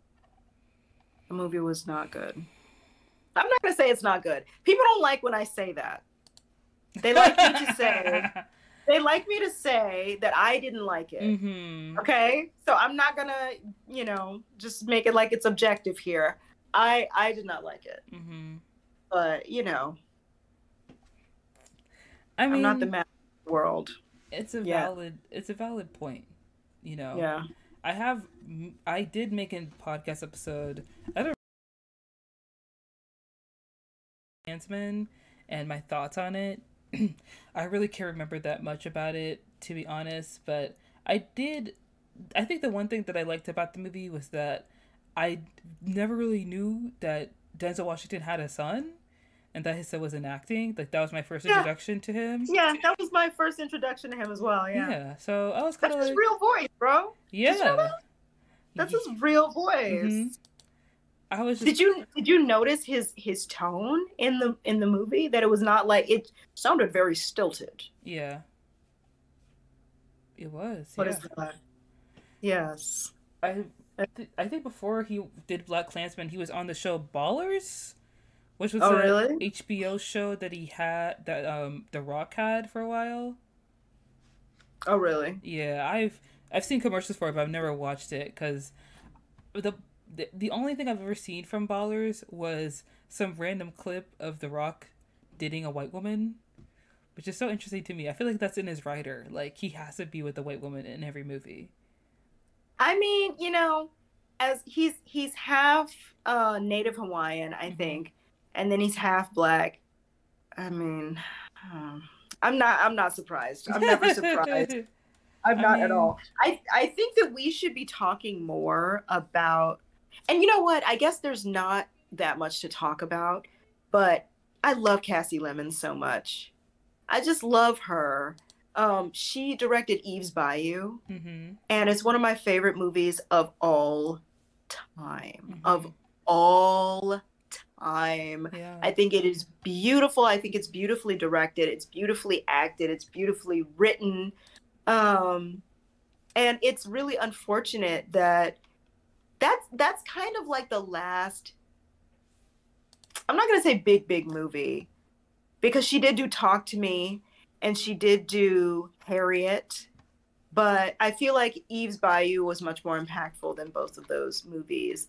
And I don't really know anything else that she's done, unfortunately. I would love to see more, because that is one of the only Black movies that portray, well, movies period, that portrays hoodoo and alternative spirituality, Mhm. alternative religions in a balanced way. Yeah. Have you seen Eve's Bayou? I feel like I have seen it, but I don't really remember seeing Girl, you it. have to see it. You have to see it. It's on Seriously. it's on my perpetual watch list. It's beautiful. The cinematography is beautiful. What is her name? Smollett. Journey Her Smollett. first, Journey Smollett is so good in it. She's so cute. Journey Smollett is beautiful. Her little brother's in it. Okay. But every woman in that movie is beautiful. Like, they even have God, what is her name? Carol. Something Carol. Now I'm gonna have to look it up. I'm sorry. Because she's even gorgeous in it. And she was wearing like voodoo makeup. Okay. Cast. I'm gonna kick myself when I finally see Cassie her name. Lemon's also Diane directed... Carroll. Diane Carroll is in it. Didn't she also direct Candyman? I don't think so. Cassie Lemon? Yes. She directed Candyman? Yeah, the original one. Really? Yeah. And the Whitney Houston movie that just came out. I'm seeing it. The Caveman's Valentine. I see that one. Mm, are you absolutely sure she directed Candyman? Yeah. Because I'm like on her ass. No, girl, she didn't direct Candyman. Yes, she did. Mm-mm. Yes, she did. No. Yes, she did. Where are you seeing It's this? on her Wikipedia. Cassie Lemons? Cassie Lemons. Yes. Kasilemons. Yeah. Eve's Bayou, Dr. Hugo, The Caveman's Valentine, Talk to Me, Black Nativity, Harriet. Like, and Harriet was made in 2019. Mm-hmm. Yeah. So what year did she, I mean, Candyman was 1992. Oh, she acted in Candyman. She yeah. didn't direct it. Oh, my bad. No. She's also an actor. I She forgot. was she was in she was in Vampire's Kiss also. Okay. Another scary movie. I Mm-hmm. like her as an actress as well. I really like seeing her on screen. Mm-hmm. So, I don't know. I miss her.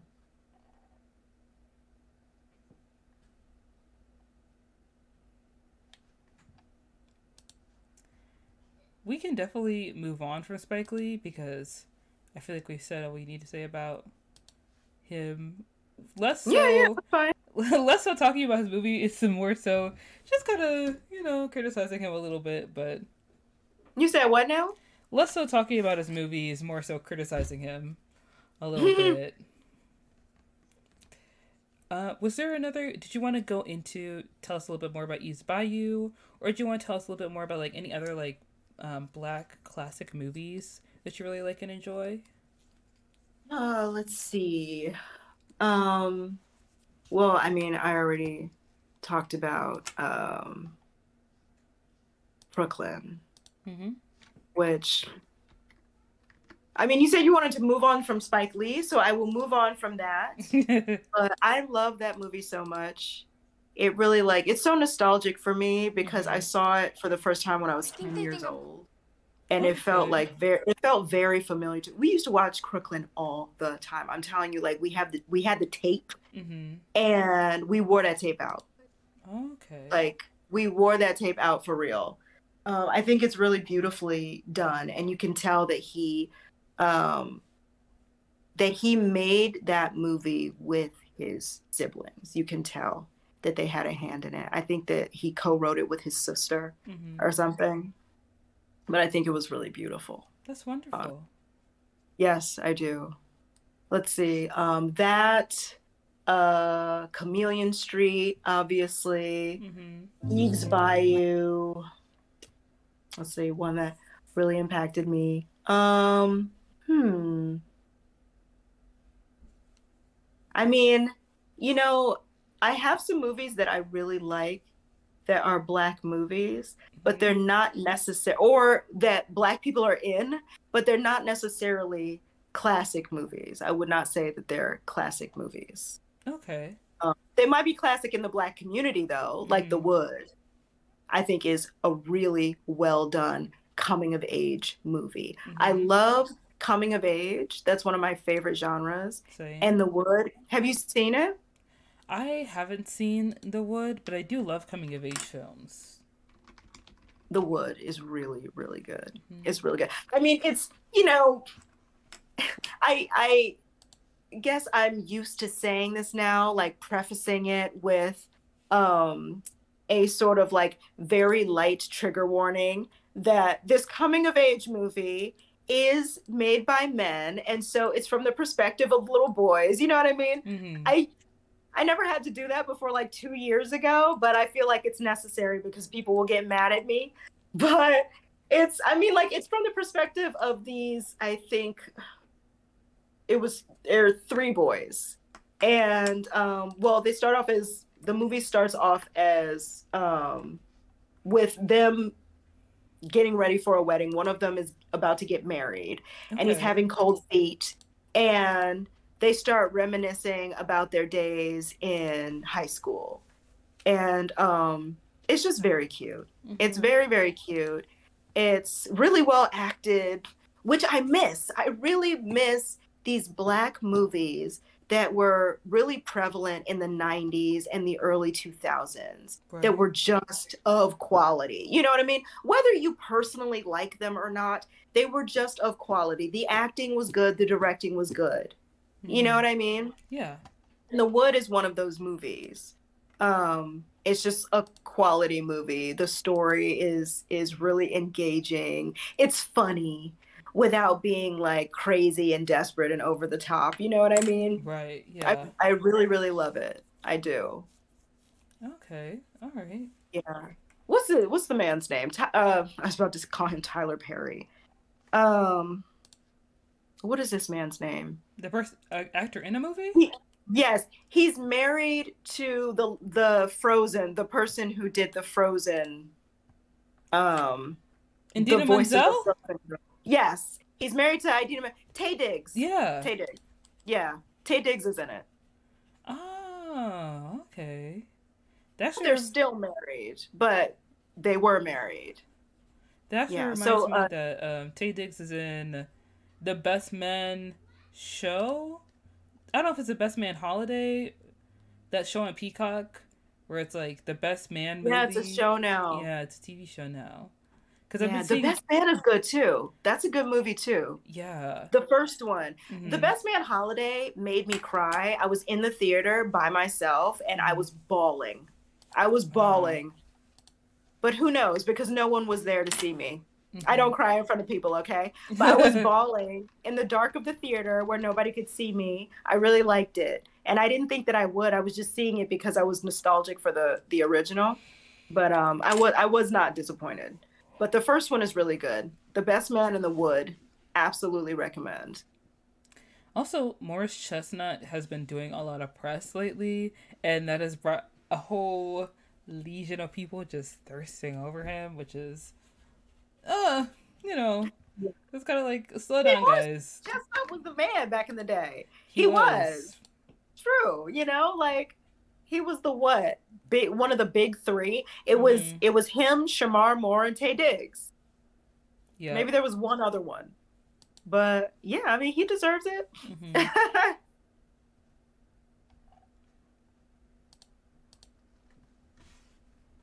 Were there any other movies that you wanted to discuss or cover? Or we uh, can get into the last segment. okay, yeah, what's that? Okay, the last segment is called My Watch List, which is basically where you talk about TV shows or movies that you can't wait to see. They don't have to be coming out soon. They could just be literally Okay. on your watch list, things that you've been meaning to see, things that you want to see that should be coming out anytime or have come out recently. And one thing that I am going to try and watch soon is Emily the Criminal, because Aubrey Plaza, Emily the Criminal? Emily the Criminal, Okay. because Aubrey Plaza has had this love and resurgence come upon her with her role in The White Lotus, and I love that. So I'm gonna go check it out and I haven't see. even seen The White Lotus yet, but I heard that's good. I actually just finished The White Lotus, and when I first started it, I was kind of like, okay, so this is gonna be a slow burn. I'm gonna have to like give it a shot. It's one of those shows where when you first start watching it, it's kind of like, all right, there's something here, there's something to this. I just gotta stick with it and see how it goes. And it doesn't disappoint. It's honestly very interesting, and it's one of those shows where like when I heard everyone else talking about it, I was kind of concerned that it would be like, oh, you guys like it, you guys think it's so great, and I'm gonna watch it and be like, it's okay, it's all right. But I Yeah. actually like really enjoyed it, and I really did love it. I feel like after I hear a couple other people's opinions on the show, it'll give me more context as to like what the frick is going on and why these people act like this. But season two is definitely a little more unhinged than season one. Yeah. But I don't think, well, some of it is not great, but overall it's very, very good and very entertaining. And Mike White is kind of a genius for at least season one. I think season one was a lot better than season two, because season one focuses on money, season two focuses more on like sex and stuff. But Yeah. yeah, it's a pretty good show. Yeah, and um crap. What was it? Oh yeah, Emily the Criminal. That's something I've been meaning to watch, and I'm trying to get more into watching movies rather than watching TV shows It's because harder. I don't know why it's harder though. Because movies are so much shorter. Why am I Right, watching in a? but it takes up like a 2.5 hour block of time Mm-hmm. when you could just watch one episode of a show that's like 30 minutes long.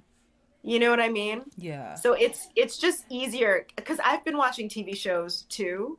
It's been a lot easier, especially because I have like a baby who's clinging to me all the time. I can't just because I'm trying to watch Cliffhanger and I have to rewind the first 20 minutes like 5 times and it's just like forget it. I'm just gonna watch a TV show. Mm-hmm.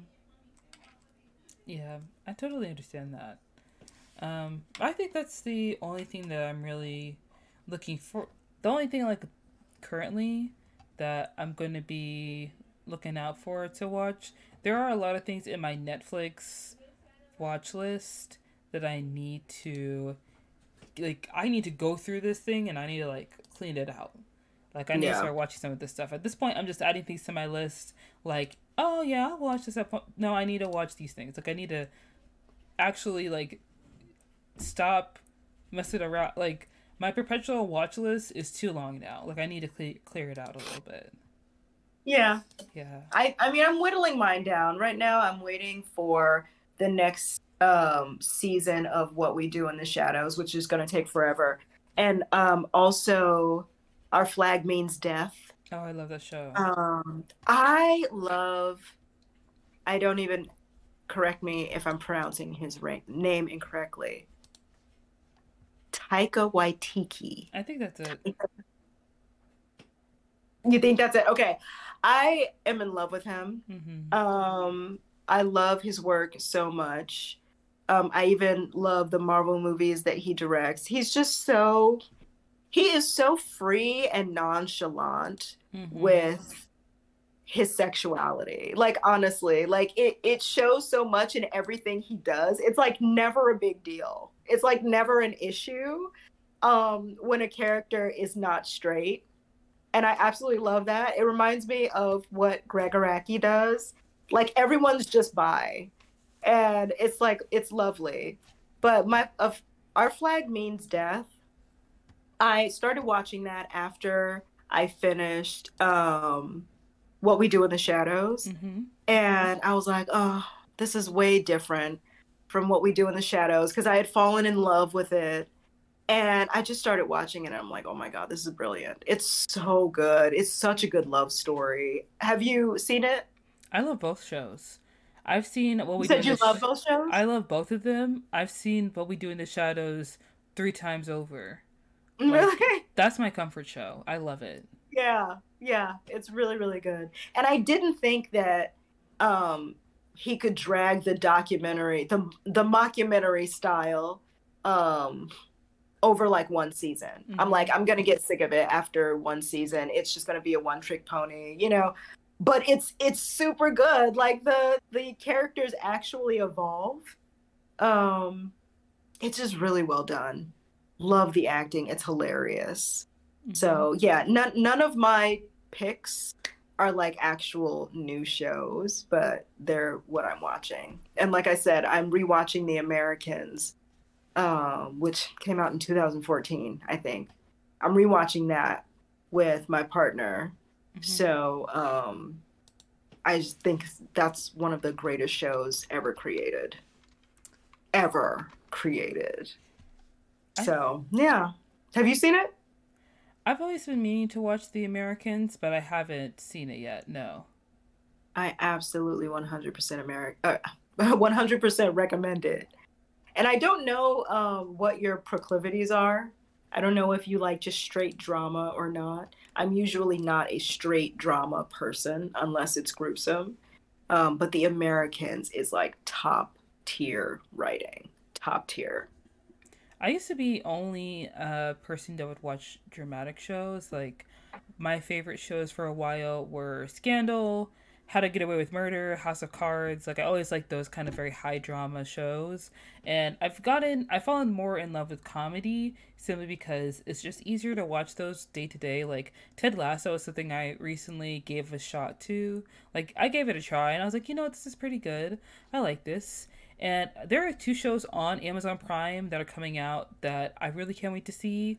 One of them is Invincible Season 2, which is finally coming Mhm. out. Thank God. I love that show so much. I think it's great. And also, The Hunters. It's the show with Mhm. Al Pacino and Logan Lerman, and it's the second, also final season, which sucks because like season one only came out in 2018. So we've been not 2018. I think it only came out like 3 years ago, so probably not 2018. But we've been waiting forever for the show to come back, and now it's back, but it's gonna be the last season, which really does suck. And I hope it doesn't do like a rush job to like finish the story. But I guess those are the also two shows that I had to put on my watch list because even though long awaited seasons tend to be a lot better than like seasons that are like back to back to back because they take the time to really think about the story and think about what they're putting out. And Invincible is also already a really great show, so I'm Yeah. very excited to see that. Yeah. I've never seen Invincible before. Oh, you should definitely give it a shot. It's really good. If you can, if you're good with gore, then you should give it a shot. It does. Here's the thing about Invincible, right?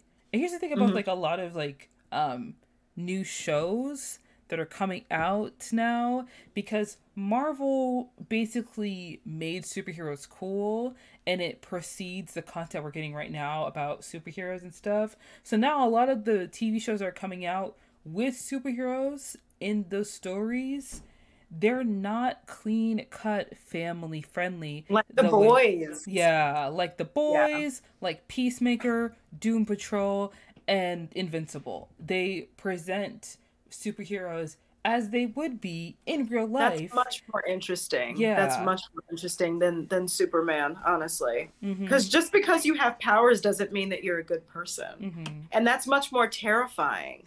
What if just anybody had powers and they could do whatever they wanted? That's a Mm-hmm. terrifying, nightmarish prospect. And I think it makes for usually a much better story. I do have to say, I really do like the show The Boys. I'm never going to say that I love that show because I do have a lot Hmm. of problems with that show, Hmm. but I'm interested to see what's going to happen in next season. I will say that it's not I don't like the fact that like the only brown person in the cast is a head exploding terrorist who's part of the Yeah. United States, who would fit Yeah. so well into the QAnon esque group that is led by Homelander in the show. Yeah. You're screwing me over right now, Kripke. You're screwing me over right now, okay? First it was Supernatural, now it's this. I don't know what to do with you, okay? Like, yeah, we'll just have to wait and see because it's one of those things where it's like, I know I'm gonna watch it. I know I'm gonna watch it, but oh my gosh, I would after watching it, I would feel so better if I could fight somebody because I know it's not gonna make me happy to watch the show, but it's still such a good show, and I'm gonna give it a Yeah. chance.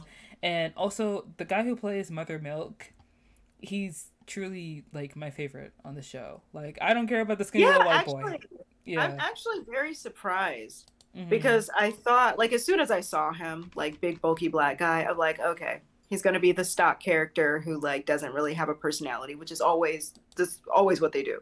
Mm-hmm. But, yeah, I really like him. He is probably my favorite character Oh besides yeah. Homelander. I was Him and watching. Homelander. You like home? I like Homelander as a character, absolutely. Okay. I don't like him if he were a real person. I don't like Mm-hmm. his personality, but as a character, I 100% enjoy when he is on screen. I do have to say, I've always been a fan of Carl Urban as an actor. So seeing him in The Hmm. Boys is like that little thing where it's like, I know who you are. I've watched all your previous movies. I'm actually a fan of you, and you being in something this big like feeds a little part of me that's like, I'm so happy. Like, because he's an actor and he's known, but he's kind of like a little underrated. The same way Tom Yeah. Hardy is, and the same way Colin Farrell is. So it's like, yay! It's kind of like, ah, what are we Yeah. doing? And Laz Alonso, who plays Mother Milk, he was in Jumping the Broom. That's where I remember him from. Because that's where I remember what movie I saw him in. I love that movie. It is, I've never seen it, but I love that movie. yes. I mean, sorry, I remember that movie, not I love Yeah. that movie. Is what is her name? Who's the woman in it? Who's the one who's getting married? It's Is it? it's a I don't remember the actress. I Hold wonder on. if I'm wrong. Paula Patton. Oh yeah. Oh my Okay, Paula Patton was God. in it. I mixed her up with someone else. Yo, Paula Patton was one of those actresses you would see in like black films, and it's like, oh look, it's a stupid one. Look at her. The stupid one you said? Yes, yes. Did she always play the stupid one? Kinda. Really? I always thought, well, from previews, because Not honestly, I've seen her in like one sometimes. movie. I always thought, Sometimes she plays go a ahead. stupid one, but sometimes she plays like, oh, there she goes, the pretty one. You know, it's like typecast is like the pretty girl. You know, and she is very beautiful, Paula Patton. You know, I mean, that's kind of the role that light-skinned women are given. yeah. Because if you're an actress, if you are a youngish actress who is getting roles, you're probably attractive, right? Hmm. There's a 90% chance that you're more attractive than most of the population, whether you're dark-skinned or light-skinned. But light-skinned actresses usually do get typecast as the pretty one for obvious reasons, obvious historical reasons that we don't have to go into. Right. But yeah. It's also interesting to me whenever you see like a light skinned actress be cast and both their parents are like mahogany, and you're sitting there like, now I know she got a white mama. Why are we lying? What's going on? Like in the most recent movie, I think is You People with Lauren London and Jonah Hill, where it's like, Mhm. Lauren London. I don't want to be the kind of person to be like, show me a picture of her parents. But at the same time, it's kind of like, is your mother Nia Long? Because Nia Long and Lauren London are very close in age. So I don't know why they're playing like, They made Nia Long her mom. That's hilarious. yes! That's hilarious. Wow. And Lauren London is, when she made that movie, did that come out a few years ago? Which movie? You People? You People just came out. Really? Yeah. It Oh, came out on the well, I 20th. feel like Lauren London is like older than me, or maybe a few years younger than me or something. But like Nia Long could not have been my mom Yeah. unless she had me when she was like 15. Right. Like, Yeah. what's going on? Okay, sure. Yes. Okay. Was there anything else that you're excited to see coming out? Or anything on your watch list? I don't think so. Okay. Well, you know what? This has been a wonderful time. I was very glad to have you on the Oh, podcast. I'm very thank you happy. for having me. Yes. Of course. Thank you for being on. I really appreciated it. And Yes. guys, thank you for listening. I appreciate you taking the time to listen to the podcast this week. Don't forget to share with your friends. Listen to us on Spotify. Listen to us on Anchor. Please check out Theresa, aka Luscious Garbage, on TikTok. All the links will be in the description. Don't forget to check out the Patreon for the pod as well, where you can get access to the full video and audio before it is uploaded onto Spotify and Anchor, and early access to any kind of highlights on the YouTube channel. And have a great day. Thank you so much. Bye. Thank you. Bye Okay. bye. I just ended the recording.